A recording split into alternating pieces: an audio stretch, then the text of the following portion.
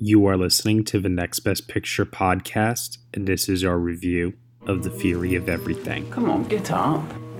Morning, Brian. Stephen, are you aware that you voluntarily embarked upon a PhD in physics? Hello. Hello. Science. Arts. I'm a cosmologist. What's that? I study the marriage of space and time. The perfect couple. One never knows from where the next great leap forward is going to come, or from whom. What if I reverse time to see what happened at the beginning of time itself? Wind back the clock. Wind back the clock? Keep going. I don't know how. Yet. Keep winding. Where to? It's called motor neuron disease. Life expectancy is 2 years. I want us to be together for as long as we've got. It'll affect everything. You don't realize what lies ahead. This is going to be a very heavy defeat. But I love him. And he loves me. We're going to fight this illness together. Good luck. Why? I'm okay. So, this black hole at the beginning of time. Brilliant. Brilliant, Stephen. Well done, Doctor. He has pneumonia. The only way he will survive will be to give him a tracheotomy. He will never speak again. Yes, he will. My name is Stephen Hawking. It's American. Is that a problem? It has been a great joy to watch this man defy every expectation, both scientific and personal. There should be no boundary to human endeavor. However bad life may seem, while there is life, there is hope. Thank you. Sorry, did you say something? I said, thank you. All right, everybody, you were just listening to the trailer for The Theory of Everything, and the story is as follows. In the 1960s, Cambridge University student and future physicist Stephen Hawking falls in love with fellow collegian Jane Wilde. At 21, Hawking learns that he has motor neuron disease. Despite this, and with Jane at his side, he begins an ambitious study of time, of which he has very little left, according to his doctor. He and Jane defy terrible odds and break new ground in the fields of medicine and science, achieving more than Ivor could hope to imagine. The film is starring Eddie Redmayne, Felicity Jones, Charlie Cox, Emily Watson, Simon McBurney, David Thewlis, and Maxine Peake. It is directed by James Marsh, written by Anthony McCartan. Joining me for this podcast review, I have Nicole Ackman. Hi, everyone. Dan Baer. Hello. Josh Parham. Stole my line, Dan. Sorry. Are you going to say it, Josh, or? Sure. Hello. I was going to say it's tradition. Danilo Castro. Hello, everyone. And also joining us as a guest here today, back on the podcast, we have Connor Olin. Hello, my name is Connor. Wow. Okay. Somebody came prepared to talk about The Theory of Everything today. All righty. So, this is our 2014 retrospective here. We are looking at one of the Best Picture nominees and also the winner for the Oscar for Best Actor that year for Eddie Redmayne. This movie, based on the life of not just Stephen Hawking, but also an examination of the life of Jane Hawking as well, deals very much with the marriage between the two and also Stephen Hawking's findings in the world of science. And it's obviously a fascinating life, a fascinating story, being told that he only has 2 years to live when he gets ALS, or otherwise known as Lou Gehrig's disease. And God, the guy completely defied the odds on that one in terms of how long that he was able to live past that 2-year life expectancy. He did pass away eventually 2 years ago, but this is a film that has been now revisited time and time again, and clearly audiences loved it when it came out in 2014. Made about $123 million at the box office. Let's talk about it. Why don't we actually first start off with our guest here, Connor? What do you think of The Fury of Everything? Okay, so this movie is one that I enjoyed. So it sort of fell into this very generic biopic lens for me at the time, but I did enjoy it. And now coming back to it all these years later, I found myself very impressed by it on a technical level, impressed by the performances, the editing, the score, all these elements that we're going to get into. I just wish the screenplay could have been a little stronger, but I do think that this is an above average biopic, and I do not regret watching it. Okay. All right. Nicole? So this was a first time watch for me. I feel like a broken record. I say that at the beginning of every one of these 2014 retrospectives. I love it. I'm here for it. Please. My God. And I do think with this one, I actually think it's a very different experience to see it for the first time in 2020, because obviously when the film came out in 2014, Stephen Hawking was still alive. And now watching it, and looking back on his life, as he's no longer with us, I think it's a slightly different experience, maybe. But I watched it with my parents, and it's a really interesting movie. I think there's a really fascinating story at the heart of it. I think the performances are pretty undeniable. I was very impressed with, obviously, Redmayne, but also Felicity Jones. I will say I've got some issues with the cinematography in this film, and I also think there's some things in the screenplay that could have been handled better. But overall, I thought it's a really decent, a really good movie, but there's just a few things that keep it from me feeling like I can fully go all in for it. Okay. All right. Dan Baer. Okay. So I have a really heavy history with this movie in that okay, harder for me to say this than I was thinking. But so in 2014, when this came out, I think it came out October or November of that year. Yeah, it premiered at the Toronto International Film Festival, and then it came out pretty much right after that. Usually around that time in award season. Yeah, and so I had just moved a couple months ago to New York on my own, and leaving a relationship of 8 years, the last 2 of which my partner had end-stage renal failure, and he was young at the time to have such an issue, and it was maybe the hardest thing I ever had to do in my life. And I was not expecting this movie to be what this movie was.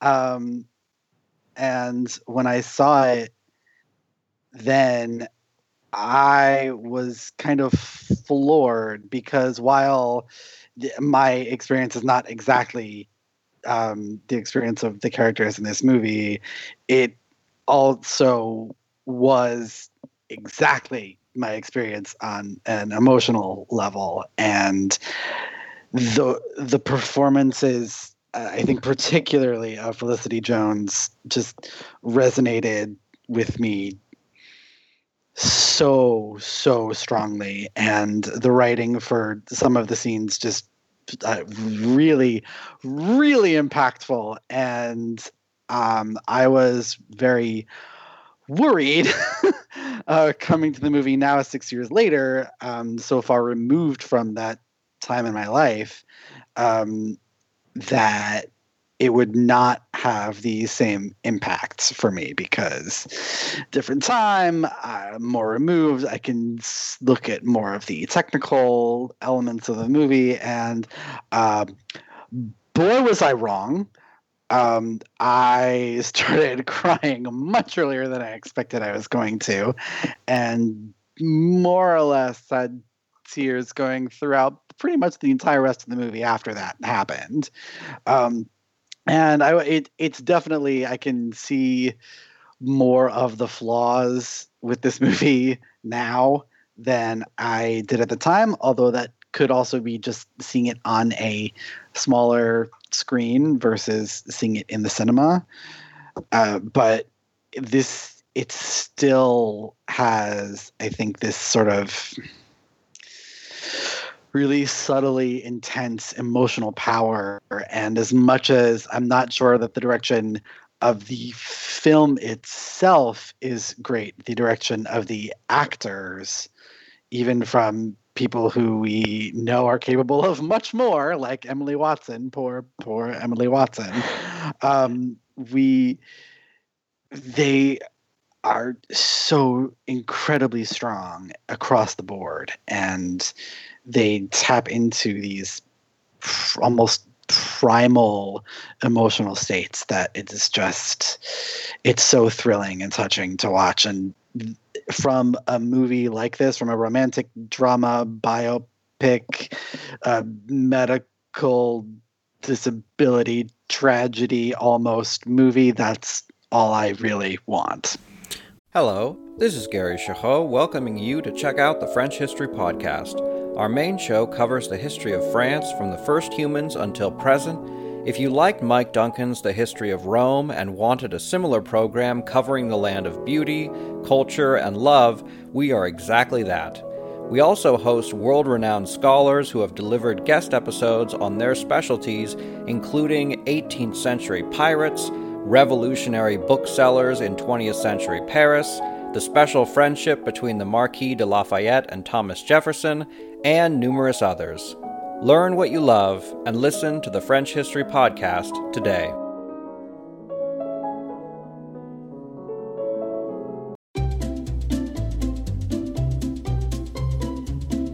Hello, and welcome to Novel Conversations, a podcast about the world's greatest stories.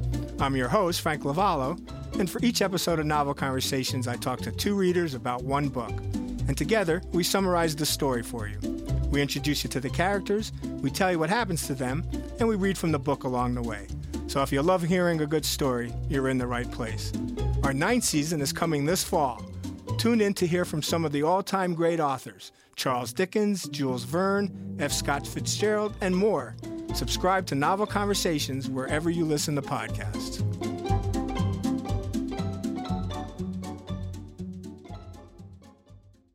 Well, I really appreciate you, sharing that story with us there, Dan. I am so sorry, Danilo, you have to follow that. What did you think of The Theory of Everything? So that's a lot to follow, unfortunately. All right. As a movie, I'm going to echo a lot of what Nicole and Connor said, which is the first time I saw it, I was a little underwhelmed by some of the more cliched elements of the script. I thought the performances were good, but I thought they were in service of a movie that was maybe a little beneath them. But in rewatching it, I think I've come to appreciate it a little bit more, maybe because I know more what to expect. But I think it is, for me at least, it's a solid, if not remarkable movie. That's kind of what I pulled away from it. And this was only the second time I had seen it. I saw it once in theaters. Okay. Josh Parham. So I want to first say that when it comes to these kinds of movies, the kind of like traditional biopics out there, I will fully admit that they're not usually my thing. And it doesn't mean that I like hate them outright, but by like me just looking at the general field out there, unless it's doing something radically different with the storytelling, I tend to not be too invested in them. And when I first saw The Theory of Everything back in 2014, that kind of was my general thought, which was it's okay, there's some good elements here, but it's not bad, but overall it just isn't for me. And coming back to it after having not really seen it since then, I think I liked it even less. I'm sorry. Oh, wow. And I do recognize all the things that everybody has said. I recognize that some of the performances are very fine. I recognize some of the craft on display. But I also think that this isn't a particularly well-directed movie. I actually thought the directing was really bad, actually. And there are some of those flaws in the writing. And even sometimes the performances, I found them to be a bit inconsistent. There are some times where it's really effective and it really got me emotionally. And then there's other times when it kind of felt like I could see the gears turning in their eyes, to be honest. And overall, I just found myself not being that engaged with it. And unfortunately, I ended up just feeling like it's okay still, but I found myself looking at more issues than I did the last time. So sorry, Dan. I did not have I experience that you did. I really think that if anything, my response is kind of just as typical. I think that it shows that everything that is on the surface, that's pretty much all you're gonna get from this movie. Yeah. There's nothing that particularly rewards multiple viewings. It is exactly what it says on the tin. And with worse cinematographic choices than one movie could probably stand. Did you guys see a movie in 2001 called A Beautiful Mind? Yeah. One of the worst movies to ever win Best Picture. Yes, go on. I would disagree, but yeah. So I guess. Doesn't it annoy anyone that they're watching that movie again in 2014? Oh, this is such a better version of that movie. It's sort of biopic Mad Libs. It's the exact same, bones. You know, it's like the exact same skeleton that they are working with. And I get it. It's a formula. And I get that people like it. And damn it, if that film could win Best Picture, then if they make this movie the right way, it's going to at least get a Best Picture nomination. And lo and behold, here we are. This movie, 5 Academy Award nominations. So I think my problems with this movie go back to the screenplay. I actually am going to go to bat for Benoit Delhomme here, the cinematographer in this, and I am going to sing the praises of the cinematography, but I'm going to do something very difficult, which is I'm going to separate his work from James Marsh's direction, which I know most of the time if a movie has good cinematography that you usually like to also lay that at the feet of the director, and sometimes vice versa. But I really do think that applies here, because I do think that visually The Theory of Everything has so much to offer and so many striking images and a very, very different type of color palette and just overall look than what I have seen even in this year with Selma, The Imitation Game. I mean, Theory of Everything seems to be bursting with color and light and life and just really had a lot kinetically going on. But with that said, I do think that the film is a bit conventional. I don't want to say it's messy, because it's not. It's just very conventional. And as a result, I wasn't as into it as I wanted to be. But at the same time, no. God damn it, Eddie Redmayne and Felicity Jones are very good in this movie, and they are the glue that holds it all together in the end. I think I liked it more this time than I did the first time. I have to admit, I think I did. Oh, wow. Well, I'm a little shocked to see. Is that because you're starved? Is that because you're starved for movies right now, Matt? I mean, maybe. Yes, there is a lot of wonderful the first time color here, but also really random use of color.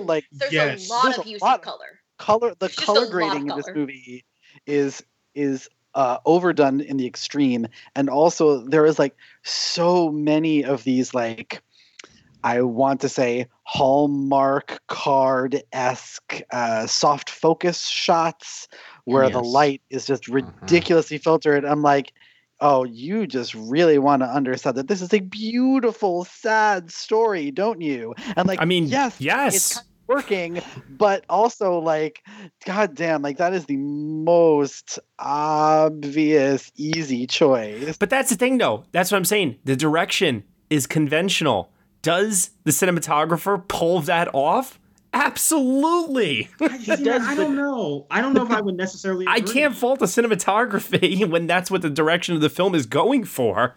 But when the direction is unsubtle, the cinematography is going to indirectly be unsubtle as well. And I think it feels like it's just colors thrown at the screen sometimes, especially like what Dan was saying, where it's like the sepia tone filter that they put on certain sequences. It feels like the marriage or the feel this. There's a scene that's just colored red. No idea why. There's one that's blue. There's one that's green. I started counting at a certain point, and I was like, I'm sitting there racking my brain, like, is this supposed to connect to an emotion? Like, is this supposed to tell me something? And by the end of the film, I was like, okay, no, I don't think I was meant to get anything from that, actually. Yeah. It feels like, whenever you're doing something for a class where you're learning how to use effects and you do a bunch of effects that don't make any sense for what you're actually editing, but like to prove that you can, that's kind of what the coloring in this feels like. I agree with you 100%. Well, we need to remember that this director, James Marsh, is most famous for doing documentaries, and he doesn't usually do a lot of narrative features, so maybe he wanted to experiment a little bit. There's no denying that this man has incredible talent as a documentary filmmaker. But part of me does wonder, they get a guy who's mostly done documentaries, and to tell this incredible true story of Stephen Hawking, a part of me wonders if this would have been a better film if it had just been a documentary, because Stephen and Jane were alive at the time of this film being made, and the real life story is in some respects a little bit more interesting in some of the things they changed. I'm curious what your thoughts are on that. I think they wanted to make My Left Foot too. Mm-hmm. I think that's, they wanted to make A Beautiful Mind too. They wanted to win Oscars. Mm-hmm. I think that's it. I do think, like, did this movie not exist, it would be a shame because Redmayne is really good in it. But I think it would be a better documentary, and a documentary that now can't be made that could have been made then.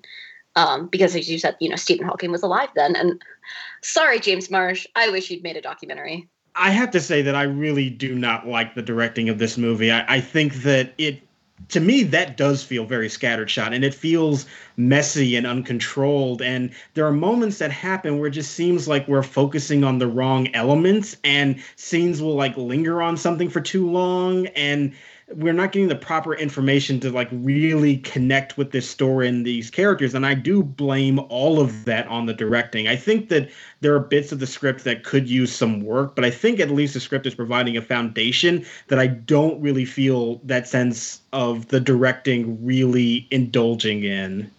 I can see that. I think an issue I have on top of that, you mentioned scenes kind of meandering on for too long. I feel like the film never really feels organic in its flow for me. It feels like, okay, we got to this point, let's get to this point, which is a biopic sort of issue in general, which is you have to hit major beats. I never felt like the movie got to really breathe and sort of find its own pace. I felt like it had to hit everything before the 2 hours were up. What you guys are describing is like the movie having this singular auteur sensibility where it's going to break the mold of the traditional biopic formula and be something radically different, when in reality it's just doing the exact same formula that this genre has done time and time and time and time again.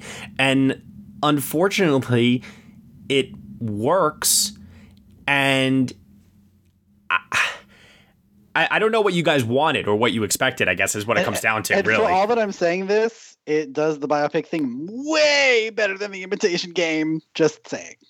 I would disagree with that. I disagree with that. Well, I mean, in terms of historical accuracy, I think that the movie has its own issues there as well, in terms of what they changed for the screen. So I don't think this movie is immune to that necessarily.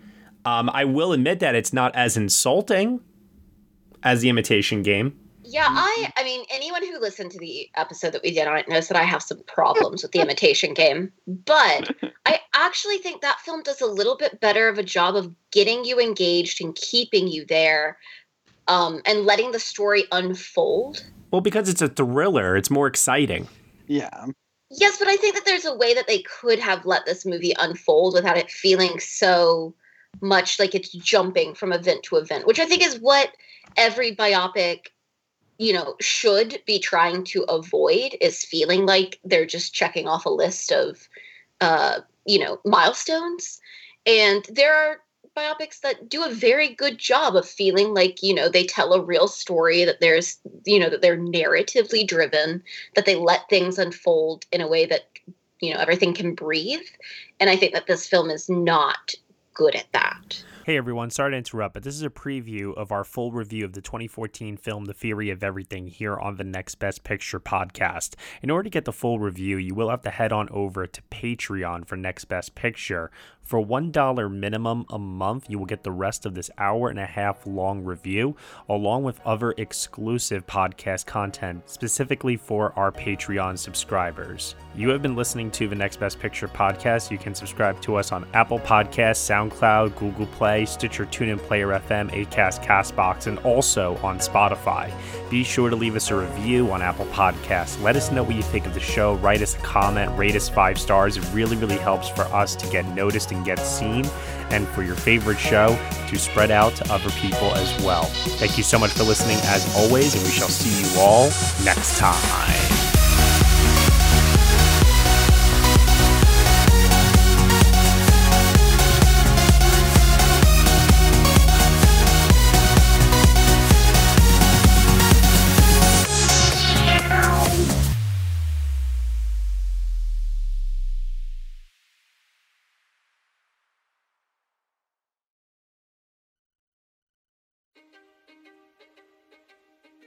History is complicated.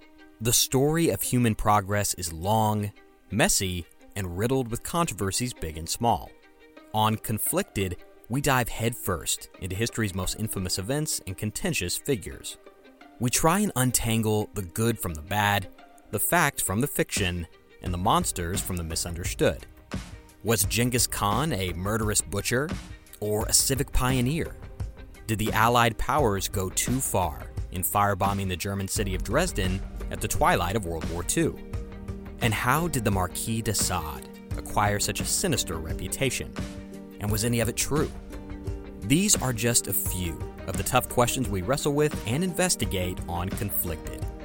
So if you love history or just enjoy a good story, please join me, your host, Zach Cornwell, for a fascinating new topic each and every month.